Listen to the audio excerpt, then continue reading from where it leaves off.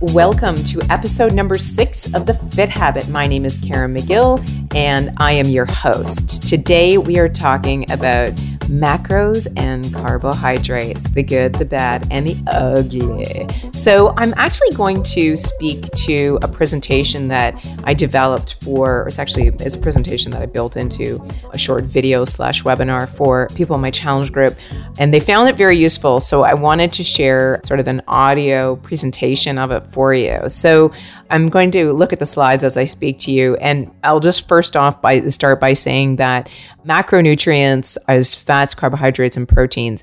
And these are the basic buckets that all food is broken into, whether it's, natural or whole food or crap you find at the grocery store that's been processed a million different ways. They all divide into carbs, fats, and proteins. And most foods have some, if not large margin of all of those. Really does a food not have one macronutrient? But the reason that I am talking to you about it today is that I think that there's some misunderstandings around macronutrients and the role they play in healthy and sustainable weight loss. Most people look at total calories that they're taking in a day and assume that as long as they stay within a certain caloric value that, they should be losing weight. And if you've tried that method and it hasn't worked for you, then information is really going to be useful for you. So with that said, why don't we sort of get right down to it? So what are macros? Like I said, proteins, fats, and carbohydrates. There's also alcohol, which is not really a macronutrient. It does have caloric value and it is measured differently than fats, proteins, and carbs. The problem predominantly and I will talk about alcohol a little bit later, but the problem with today's diet, the standard American diet, is that it is predominantly built on either processed or unprocessed carbohydrates. And that is really the reason why we're getting fatter and fatter. For a very long time, we've been afraid of fat, and fat being sort of the precursor for gaining weight. And as it turns out, that research that sort of infiltrated every fitness and health magazine for the past 40 years was incorrect. And it was based on a bias. And if you Google Ancel Keys, he was the scientist, I think that's his name. He was a scientist that sort of interpreted the research wrong and started this whole fat is bad for you trajectory and carbohydrates are good. So, and if you look over that same period of time, over the past 40 years, certainly in Western culture, we continue to get larger and larger and larger, and we're wondering why. And certainly it's because we have, big Slurpees and burritos the size of your head, but there's more to it than just that. So as I mentioned, there's the 3 macronutrients. There is carbohydrates, which is broken down into starchy. There's 3 different types of carbohydrates, according to me. There are non-starchy carbs, and those are your highly fibrous veggies. So everything from broccoli and cauliflower to kale to lettuce to celery and all of those watery, cucumber, fibrous sort of vegetables that we all know and love as being good for you. Then there are starchy carbohydrates that are based on whole foods, and those are anything grain. So rice, barley, wheat, rye, I don't need to go on with that, and corn, quinoa, all of those different grains, the ancient grains, millet and amaranth, and, the more current grains that, like white rice and sushi rice and everything else all fall into this, as well as potatoes and some squashes as well. So all the yummy carbohydrates are considered starchy carbs. And then the third bucket, if you will, are processed carbs. And that's bread is actually a processed carb. Wheat itself is just a grain. But, things that come in a box, your Weetabix, your English muffins, and your crackers, and your croissants, and, all the really delicious stuff are all processed carbs. So among those, which ones do you think, and this is the $64,000 question, you should be eating? Yes, you know exactly what you should be eating, the non-starchy carbs. And you can eat as many of those as you like. When you think about carbohydrate diets, whether they be higher carb or low carb, there's a big push towards low carb dieting these days. And people think that's so unhealthy because you can't eat vegetables. The way I approach low carb dieting, it is predominantly vegetables because you need those veggies. Those are your phytonutrients. Those are your most nutrient rich foods that you're going to get into your body, and you need those. And if you hate veggies, then I will say 2 things. First of all, you just haven't experimented with them enough that you found veggies that you've liked.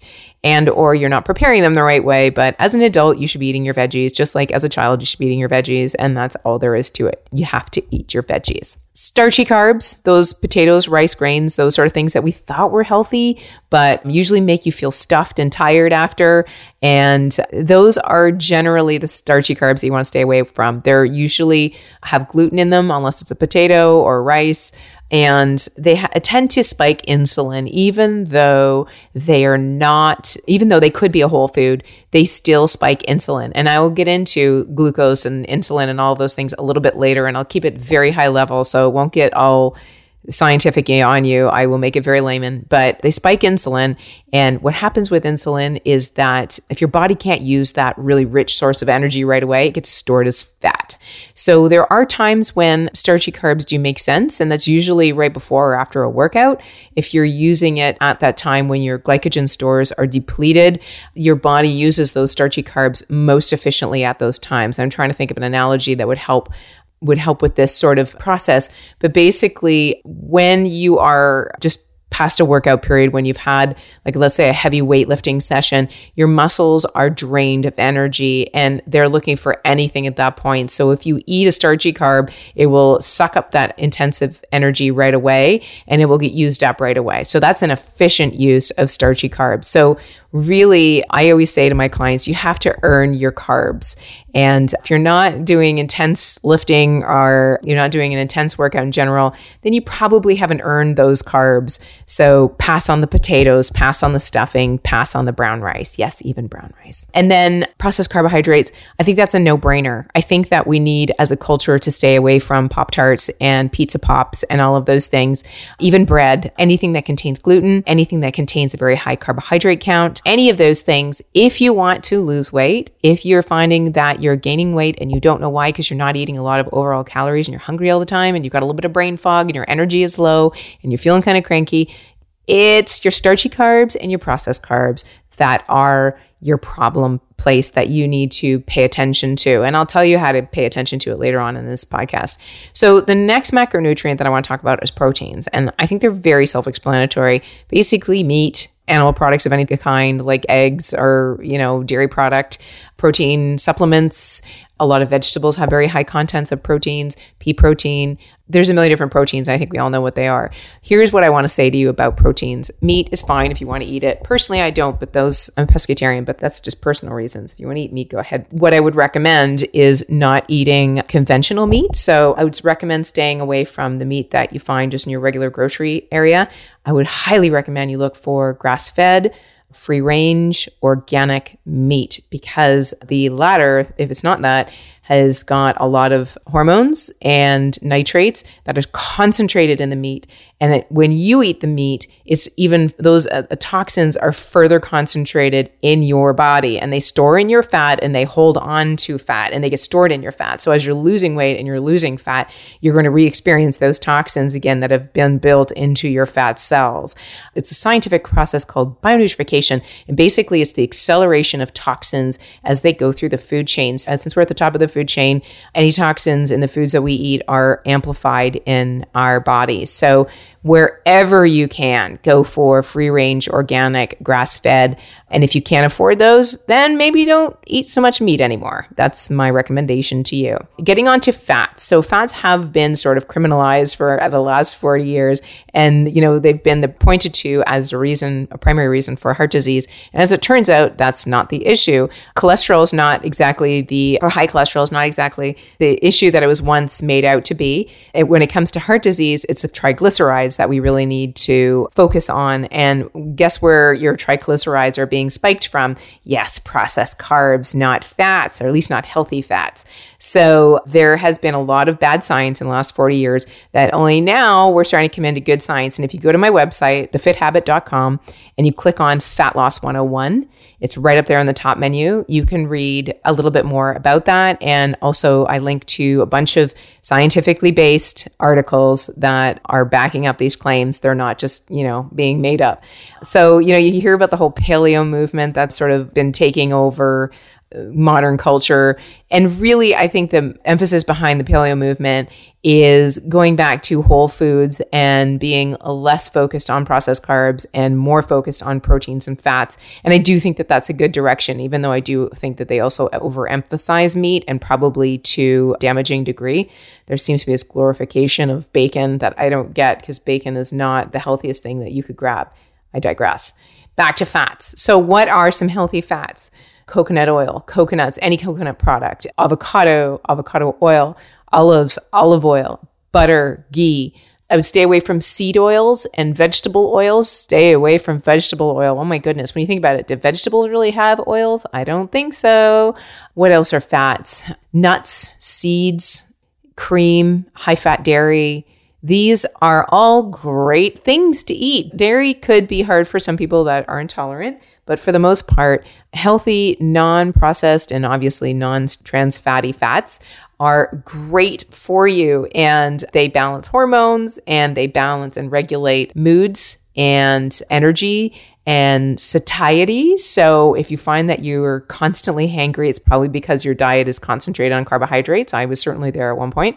But now that I eat a predominantly a fat-based diet with some moderate protein and a lot of non-starchy carbs, like vegetables, as I mentioned, my hunger levels are extremely balanced. You know, we've been told in the media for the last 20 so odd years, and, you know, bodybuilding community is very into this, 6 small meals a day to regulate blood sugar. Well, the reason that you're regulating blood sugar is because you're eating a lot of carbohydrates that keep pumping up your blood sugar. So what happens is you eat carbohydrates and then your blood sugar goes up, and then you spike insulin, and insulin is either burned off or it is stored in the fat cells as fat. And that's sort of the merry-go-round. So you keep spiking insulin, and then it drops and you crash, and then you've got to eat again to spike it again. So you think about it, you're up, down, up, down, up, down all day long. Rather, if you focus your diet on healthy fats and proteins and non-starchy carbs, then you're going to find that your blood sugar levels are very steady throughout the day, because fats don't spike insulin and proteins mostly don't. There's a process called gluconeogenesis, and that's basically when your body has too much protein. It can only process so much protein at a time.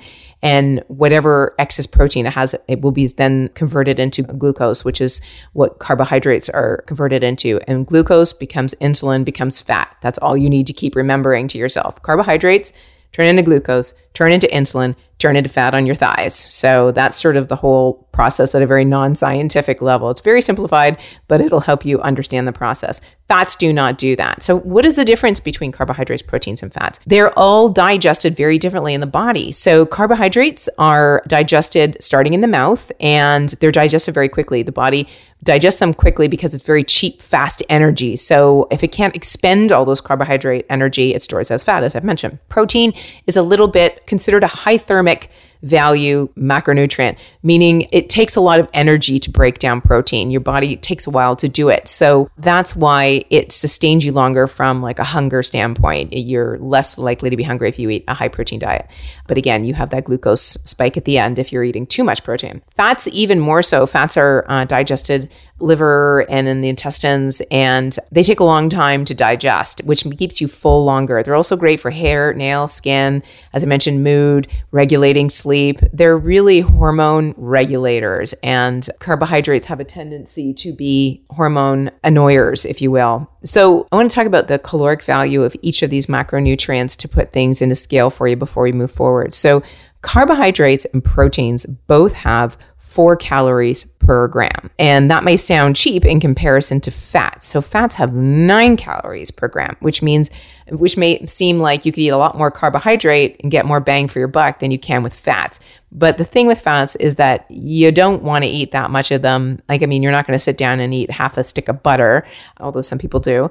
So fats are generally something that they are a higher concentration, but you need less of it in order to get the best bang for your buck.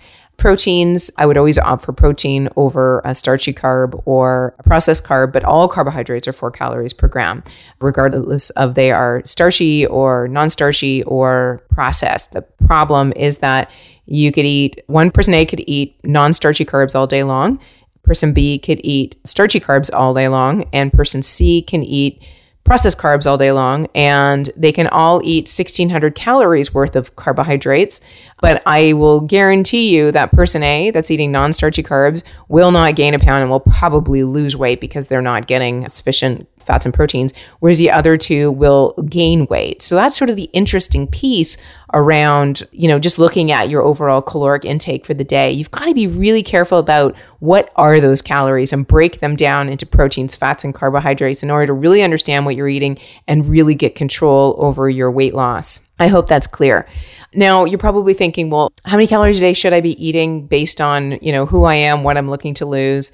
The general rule of thumb, not taking into the amount of energy that you're expending through exercise and just daily movement, is somewhere, if you want to lose weight, somewhere between 11 to 12 times your current body weight. So if I'm 100 pounds, just for easy math, times 12, that's going to be 1,200 calories a day. And not very few, and many of us are 100 pounds, but you get the idea. So multiply somewhere between 11 and 12.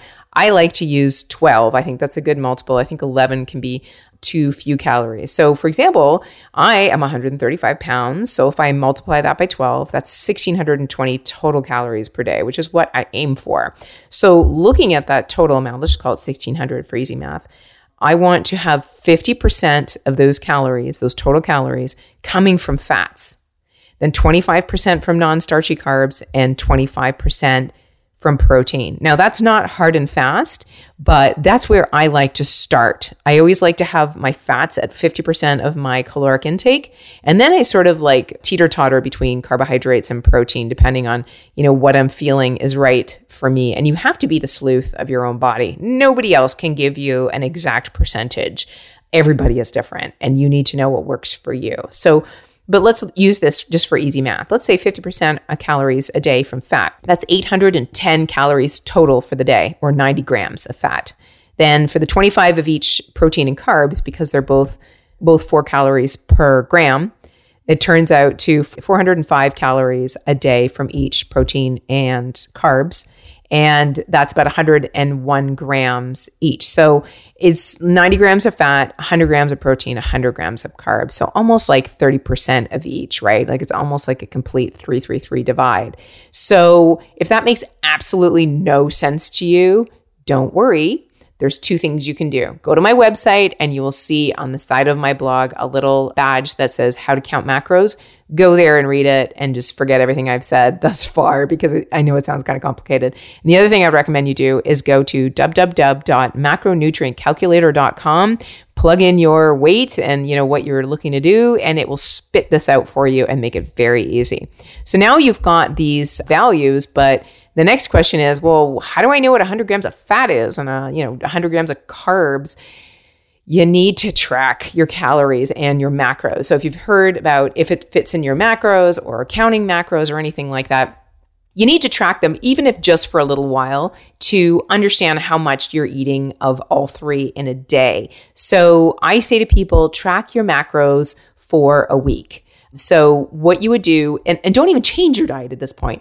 Understand, your regular diet, because we kind of all eat the same thing day in and day out for the most part, unless you're somebody who travels a lot. Look at what you eat. Don't change what you eat, and just track it and see where you're at. You might be surprised to know, and you got to track everything. You've got to be like ridiculously diligent about this. Every cashew that happens to slip into your mouth, or when you're taste testing over dinner, all of that stuff has to be tracked and measured. So the best way to do this is to use measuring cups and a food scale, which I know you're thinking, I will never do that. And I'm telling you, you absolutely should. This is so, so key. I mean, everybody's got measuring cups. And a food scale you can buy on Amazon or Walmart for like $10, $15, and it will show you exactly how much you're eating of each thing. So let's say that in the morning you usually eat, like a scoop of oatmeal. What's a scoop? Is that a cup? Is it half a cup? Is it a cup and a half? You need to weigh it and find out exactly how much oatmeal you're having. And you may find out that you're having a lot more than you thought you were, and the caloric value is a lot higher than you thought it was, and the carbohydrate count is a lot more than you would like it to be.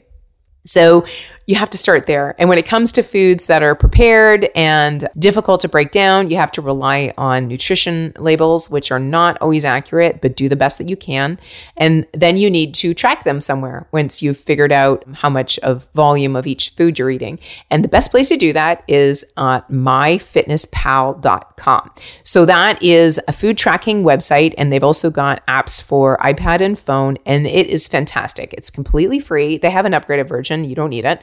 And most prepared foods are in there, and you basically just plug in the food and it will pop up with your options. And, if it's a specific food from Trader Joe's or Safeway or Loblaws, it's going to pop up with that option as well if you plug that in. It's really, really effective. It has every single potential food in there. I felt like I'd finally made it when my own product, Pro Cakes, showed up in MyFitnessPal. Somebody had registered it. So it's a great software and it's very intuitive. I do have a tutorial for this on YouTube, and I will put that in the show notes. I will remember to put that in the show notes so that you can understand how to do this if you're a newbie. It's really not hard. It is a pain in the tush, but it's worth it for 1 week to understand. And then once you've figured out exactly how much you're eating in a week, then you're going to know, okay, do I have a long way to go? Do I need to change a lot of what I'm doing? Or do I only need to change a little bit? So then what you need to do is decide based on the math that I gave you, or you're going to go to the Macros 101 on my blog and find out exactly what your macro breakdown is, where you want to start. And you're going to start plotting out your food a little bit differently every day. And don't think that you're going to get it 100% right every day. And that's okay. But the point is that you're moving in the right direction. And if you don't want to do any of that stuff, take this away. Stay away from sugars and grains in your daily diet. And that is the fundamental underlying philosophy behind all of this. So anything that's a sugar, cereals, let's say, fruit juice, because fruit has got fructose in it. Fructose is a sugar. Anything that's got honey in it or, organic cane sugar, anything that has sugar in it. Read your labels religiously. Stay away from most fruits. Berries are okay because they're very high in fiber. And just stay away from sugars as a rule. This also includes alcohol, by the way. And if you're not going to be 100% on this, at least know that wine is the highest amount of sugar in an alcohol. Of course, and let's not even start with the fruity drinks and the mixed drinks, but something like a vodka soda has the least amount of sugar in it if you want to be very particular in that regard. The other thing is grains. So what's a grain? Anything that has bread, cookies, crackers, croissants, breakfast cereals, oatmeal, quinoa. And I know you're thinking, oh my God, I thought these things were healthy. It's not that they're really unhealthy, although a lot of those don't have the nutritional value that they're positioned to have, but that's because, General Mills wants you to eat them. It's that they're very nutritionally poor for the caloric value. So they're very high in calories, very low in nutritional value. In terms of grain, you also want to stay away from corn or anything that's made with corn, and anything processed is literally made of corn. That just because it's the cheapest filler food that is out on the market. Flours of any kind, if you want to bake, start experimenting with coconut flour and almond flour because they're not a grain, but most all other flours on the market are based on a grain. So you kind of want to stay away from baked goods in general. And I swear to you, if you were to take all sugars and all grains out of your diet, and potatoes, because that doesn't fall into either category, but it is a starchy carb, it will have an amazing effect on your body. Not just from a weight loss standpoint, but from an energy standpoint and from a mood stabilization standpoint, from a hormonal standpoint. Your sleep will be better. You won't be as hungry all the time. You will probably perform better athletically. I'm telling you, no sugars, no grains is your mantra. #NSNG. So anyway, I have a bunch of NSNG recipes on my website. You have to kind of dig for them, but there's a search feature there. That is what I have for you today. I know that was intense. There's a lot of details on my website about it. Again, if you go there to thefithabit.com and just look at Fat Loss 101, it breaks it down. And then if you want to track macros, you just go to my blog and you'll see on the sidebar, click on the picture that says how to count your macros. It's one of the most top read posts on my blog. And it will help you figure this out. Because I know to just hear it doesn't necessarily click for everyone. Or you may just want to listen to this podcast again. Up to you. Anyway, and if you don't want to do all of the tracking and the measuring, which I think is the most important thing you can do for yourself, just stay away from sugars and grains, and you will see an enormous benefit. So that's all I have for you today. I just want to be useful and then get out of here and let you get on with your day. I hope you found that helpful. If you did, please give me a 5-star review. And again, visit me at thefithobbit.com. And if this sort of coaching and information is useful to you, you may want to consider joining one of my challenge groups, because I break all of this stuff down and make it really simple to follow. So on that, I am over and out. Have a wonderful day.